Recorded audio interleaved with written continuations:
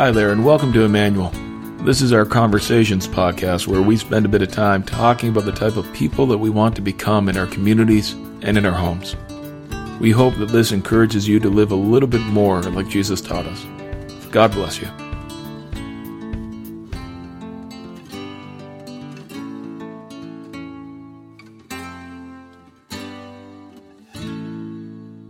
Hi everyone, I'm Micah and I'm here today with Corey. Hello everyone. And we're just going to take a nice light topic again today. The whole idea behind these conversation podcasts is to kind of give you a peek inside some of the conversations that happen at Emmanuel between Sundays. You know, the things that are going on. And we started our very first one by saying we laugh so much and there's so much good stuff happening. We wanted to share it. And today, that's part of what we're up to. We want to share with you the reasons behind a lot of what happens around here. Yeah, so we want to talk about change. And before I hear the sound of many mice clicking the off button. Mises, yes, clicking the off button. Then this is really an important subject that's near and dear to our hearts because life's about change. When I talk to people in my office or in a coffee shop about how their lives are going, it really is all about change. How can I change the patterns that I have in my life right now because life's not working? And so much of the work in the church that I experience and lead through is about how do we get from here to there? Because what we're doing now, while it's good, it's not working as well as it could. The way somebody put it once, what got us here won't get us there. And just kind of standing in solidarity with the topic. Instead of drinking coffee, I've got hot chocolate. Nice. I'm changing things up. What was one of the quotes that's probably been attributed to 100 different people, but what they say that insanity is doing things the same way every time. Over again and expecting different results. Exactly. Yeah. I think Albert Einstein said that. Well, that's one of the people it was attributed Along to. with Billy Graham, Mother Teresa, and Bill Gates. They all said it at the same time, I think. Yeah. Someday I'm sure that it will be attributed to me. Someday. Okay. Maybe not. So the first thing we want to talk about is this, that change is just a reality. Yeah. Our whole goal in this conversation, though, is to get to the end of, we want to ask the question of how can we be positive? Not just like Pollyanna-ish, but how can we positively contribute when change is going on? And to get there, we wanted to acknowledge a couple of things.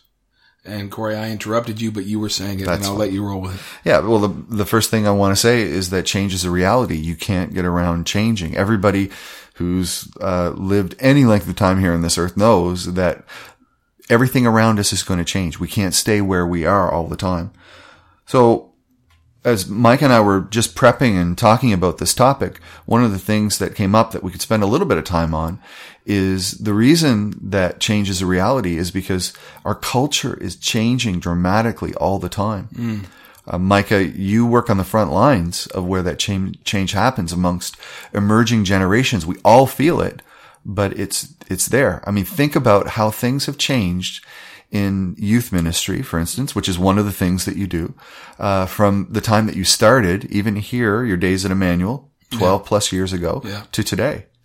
Oh, and it's a fun way of encapsulating this. A couple of days ago, I was rearranging my office and came across 2 film canisters and sent them away to be developed because I thought they were photos of the early days when I was here that had never got developed. I thought it would be fun to see faces that I now know a little bit older when they were still young. And I was telling the story to the students downstairs. The pictures came back Monday. I was telling the students Tuesday night about it. And nobody there really had a concept of what a film canister was. Right? In the 12 years that I've been here. And that seems like really small potatoes compared to salvation and eternity and the things that we are really all about. But it's a great little snapshot of, even in 12 years, how much things have changed. We went from being film only to our kids not even knowing what film really is, except maybe out of a history book someplace. Well, let's think a minute about some of the ways, just a few examples of how our culture has changed that's made it more challenging or created opportunities for us to be able to lead people to Jesus. So, one of them would be, just think about how, there's such a competitive spirit out there in terms of the world of religions out there. We know more about different spiritualities, different choices, different talking heads than we have in the past. So that can be really confusing, distracting for people. Whereas before, as you kept going back in time, it was simpler and simpler. We knew less and less about all the different options out there for us. Yeah. And it can be a little dizzying. Just kind of like when you go to the drugstore and look for a tube of toothpaste. You have like 100 different choices and you become paralyzed. Yeah. This is a very different aspect of it. But earlier this week, an aspect of how our culture's changed. Earlier this week, one of the youth ministry websites I keep up with, they did an analysis of a website usage report. So once a year, this website publishes how much the website is used. And the website I was reading was analyzing it because it was a youth ministry website, but the data was from, and excuse me for going into a dark topic, but about a porn hosting website. And one of the leading numbers is that last year, this one website served 21 billion hours of porn video over the internet.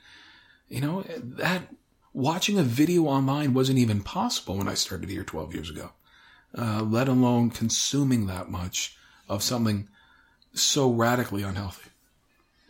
And that's just one example. Music changes in our culture. The presentation styles.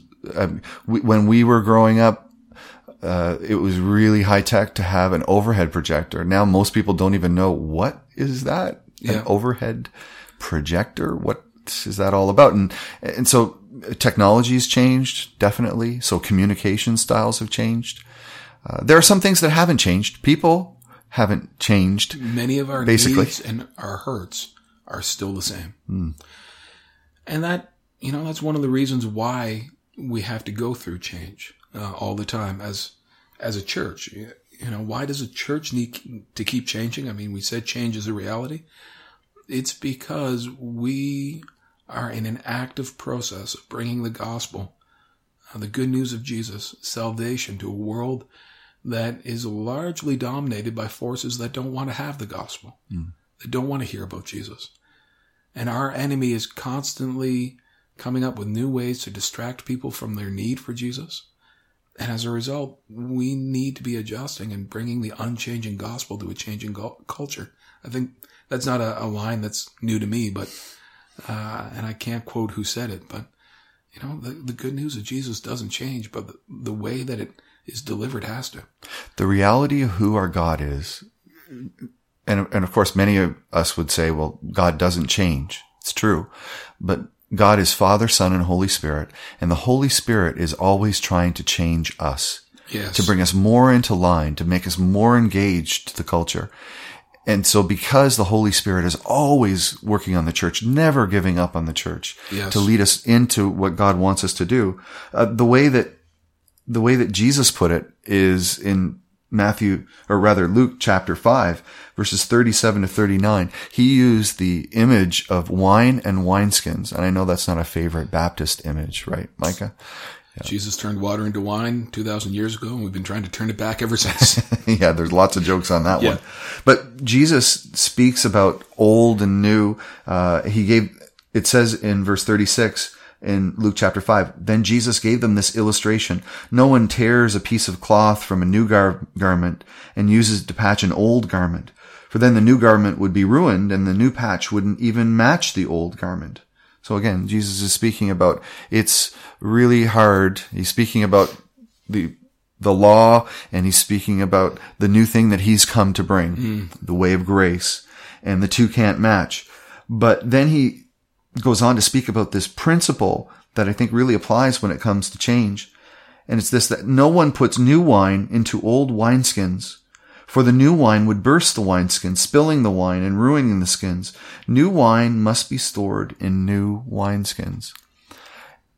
And that has, through the years of the church, we're talking going back hundreds and even back into the early days of the church, that passage was used so that the church would be inspired to have fresh expressions in its own generation, in its own time. And we see lots of evidence that the church has changed through the years and tried to adapt to its culture.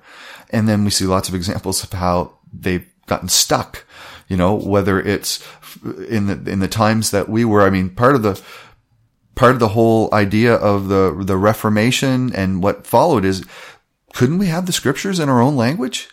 No, that's crazy talk. Yeah. But people died over it. Yes, they did. And because it was resisted. ridiculous. Yeah. Oh, yeah.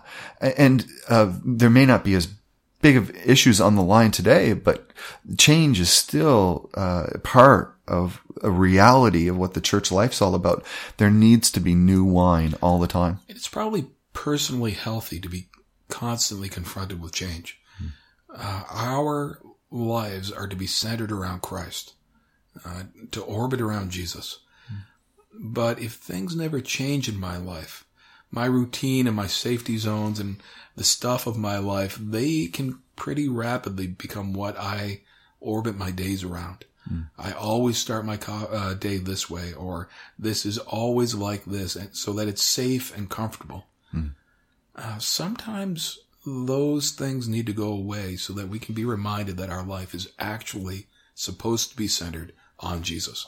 I don't think there's any better analogy of that or image. I mean, bar what Jesus has shared with us about how difficult change is, which is now the next thing that I want to acknowledge, how difficult change is. Then, and both of us had this experience of a new child coming along. It changes your life, and it's an occasion of deep joy and meaning and satisfaction. But does it make your life easier? No. Any stories about that recently, Would you like me to talk to you about diapers? An insane number of diapers for one small child. And have your sleep patterns changed since you've had Elsa? No, not at all. So change is hard. That's kind of what we're getting at. Well, but it's true. But change is really hard when it comes to the church as well. Yeah. For a lot of reasons. It's difficult when you think about, we have so much. For me, I have a lot of nostalgia about the past. And every time I visit my home, I remember, the good old days, right? Yeah. And I'm not terribly old, although my kids, I'm sure, would say that I am extremely old. But I still think back to those times, that the sentimentality attached to it. Really fond memories of times when I thought things were better and wanting to chase those down again. Yeah, usually, though, change comes in a season of life when things are difficult. Usually. It's a trend. And so we naturally tend to remember days that weren't so difficult. And that makes us think of how much better they were. And can't we just go back then? Wouldn't it be better then? Wouldn't it be nicer then? So we can resist it, right? Yeah. That's where it leads to. We do it in our own lives, for the habits in our own lives, but in churches, this is one of the most common things in churches. Every church, you talk to every pastor, it's happening in every church. Change is so hard, and it can feel like it hurts people, and it's messy, and it can result in conflict and criticism. That's the other thing I wanted to highlight about why change is hard, is because so often it feels like a personal attack. If you were involved, if I was involved in bringing whatever it is that's changing to the place it was now. Yeah, it was 20 years ago, we spun up a new type of worship service. All right. 20 years later, I was involved in it, and I gave my life to it, and I sweated and worked hard. Somebody comes in 5 years later, 10 years later, 20 years later, and says, well, it's time to change it. It can sound like what you did wasn't good enough, or what you did wasn't godly enough, or what you didn't honor God. And that's not really what change in a church is about. It's not a personal attack. It's not saying that what went before wasn't godly. It's an acknowledgement that God continues working in this world. And as he continues working, we want to be near him. And so, yeah, for a season, he did that. And now the Holy Spirit is doing this. We want to be on this because we want to be near God. Michael, one of the things that maybe we don't talk about it overtly, but we talk about it amongst ourselves in a lot of different ways is that we so wish, I know you and I know the other pastors here as well, we so wish that we could transfer all or some of the energy that we put into criticizing and conflict into evangelism and sharing our faith with other people. We so wish that we could funnel and tunnel all of that vision, all of that stuff into a good and healthy vision. Yeah. Because for so many of us, I know that these can be intensely personal issues that are difficult for some people, but for most of us, it feels like we're not making the best use of our time. We can put our energy better elsewhere. Let me give an example there. Yesterday, just yesterday, I got into a conversation with somebody, and I was the problem in this conversation. I was pointing out why, whatever it was that they wanted to do couldn't possibly work here, blah, blah, blah. I was the wet blanket on the change. And I remember thinking, I was out for a drive someplace, and I remember thinking in the silence in my own head, was that really the best use of my time? To squash an idea that maybe God would use. Wouldn't it have been better for me to encourage my brother or sister? Wouldn't it have been better for me to encourage them and then end the conversation instead of spending an hour, 2 hours on it? I mean, if I could just stop being so critical in my own soul, and I'm sure other people are feeling the same way. If I could just stop being so critical in my own soul about, I want to stay where we are, and start reaching people who don't know Jesus.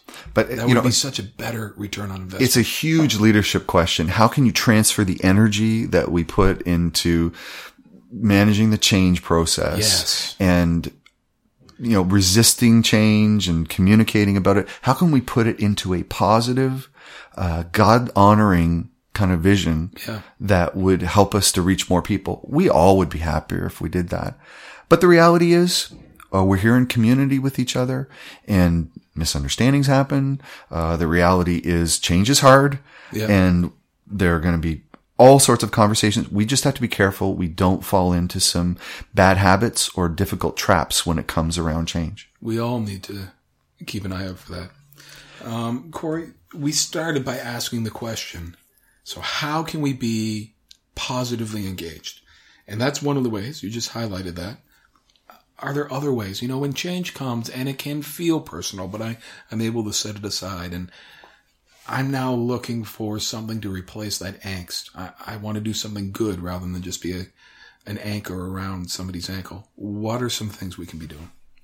Yeah, so I guess this is where we wanted to really lead towards, and that is, how can we see that even though it's difficult, even though it's hard sometimes to wrap our minds around it, even though the past, we have a great attachment to it, that some changes, and in fact many changes, can result in a vision that honors God being accomplished.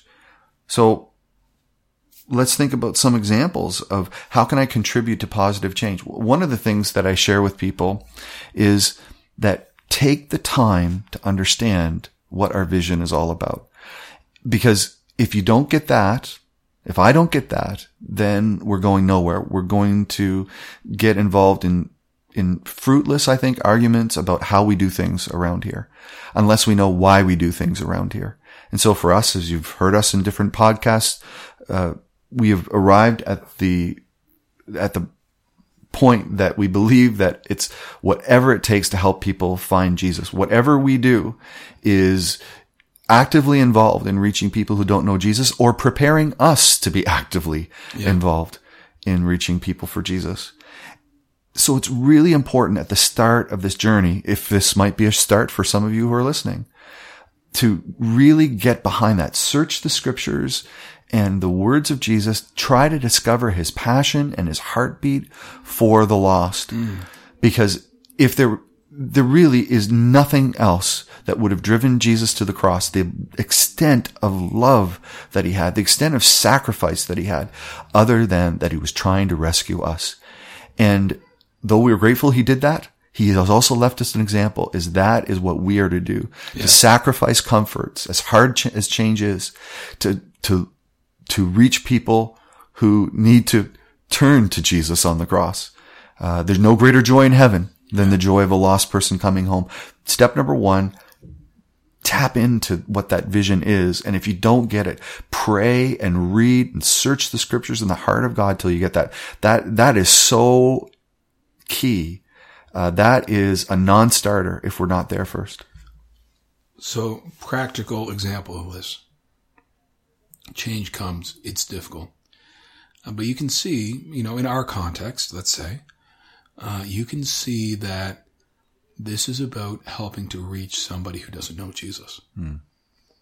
So most of us, we've got family members, we've got loved friends that aren't walking with Jesus. The question has to be asked, am I willing to give up whatever it is I'm upset at is changing? Am I willing to give up drinking communion out of clear cups if it meant that my brother, my childhood friend, whoever it is, my grandson, my niece, would find Jesus? Am I willing to give that up on the chance that they'll find salvation? And that can change our attitude so radically. Yeah. Because it gives us a basis to say there's something that matters more than the pain that I'm going through right now. And it's the pain of that loved one or somebody's loved one who doesn't know Jesus yet. Yeah. Until we have that burning vision inside, we're not going to feel the same pain that's in the heart of God. We're going to feel pain about some other things, about how hard change is personally on us. So again, tap into what that vision is all about. Apply it, secondly, to the situations in your life and in the church where that vision needs to be applied. Of course, for the last 7 years, 20 years, 30 years here at Emmanuel, and I'm sure for the next 30, in our church and every church, we're going to be applying that to how do we worship? What songs do we sing? All that sort of thing. Yeah. But it's really important to apply that gospel principle to that vision, to those circumstances. And then the third step, the third thing we can do is to be kind of evangelistic about it, because we need to be people who, when someone comes to us and says, I'm having so much difficulty here with what's going on. Could be an old friend, or it could be somebody new that we've met in the church. We need to be able to say to them, explain to them, yeah, this is hard. This is a hard change that we've had to go through. Yeah. Here's why we do it this way. And even though I don't like it, but this is why. And this is why it helps us to reach new people for Jesus. And we've decided that that's more important than some of the other things that I know you're struggling with right now. Yeah. And to say to them, I've been there too. I struggled with the same things. And so we can be healers of the church and vision bearers to the church. So those are 3 steps. So again, a practical example, somebody comes, they're complaining about our made up example. I can't believe they want to have communion out of white cups. And the response is, yeah, you're right. That is a change. That is hard. But it's worth it if it means little Johnny or little Timmy or Susie or Ben or old Dave or old John or old whatever, whoever comes to Jesus. So just to recap, for me, getting to that point where we get to positively contribute to what God wants to do in this world and reaching people for Jesus, that change is going to be a reality of what we do. Jesus talked about the new wine and the new wineskins. Secondly, there's a lot of things I wish we could go back to doing, but Jesus is doing something new. The second one is that change is really difficult. Jesus acknowledged it. I didn't read a verse in Luke chapter 5, but it's one of the harder ones. And it says this in verse 39 in the New Living Translation, but no one who drinks the old wine seems to want to want to drink the new wine. The old is just fine, they say. And Jesus is giving us a little, wake up call there, saying, it's so easy to like the old that we miss out on all of the new. Yeah. And so change is hard. We always want the old, but there are some changes and many changes that can result in new wine being poured into new wineskins, and the joy. There is no deeper joy, is there, than seeing someone who's being baptized? There's no deeper joy than praying with someone who doesn't know Jesus and they're saying, listen, I want to give my life over to him. What can I do? And you pray with them. Yeah. There is no deeper joy. It doesn't get better. And I want to tell you, if you haven't experienced that, you and I and those that are listening, I just challenge you. That will change, that will rock your world. It will change your life. It will remind you that there's a deeper joy in where the end of the road can be when we change than just staying where we are now. A few years ago, Jody and I started praying that God would give us the privilege of praying with people, being used by Jesus to lead them to Jesus. And that would be a prayer that I would encourage all of us. Well, you're Billy Graham and you've led what seems like hundreds of millions of people to Jesus. Or you're like me and you can count maybe on one finger how many people you've led to Jesus. Pray that prayer. Start that being the quest of your life, that God would use you to bring people to salvation. And that changes everything. Well, that's probably long enough for today, Corey. I think we're going to wrap it up there. We hope to have more conversations, just acknowledging that change can be difficult and what steps we can be taking, not to make change easier, but to understand why it has to happen. We'll be talking about this many times, I'm sure, in the future.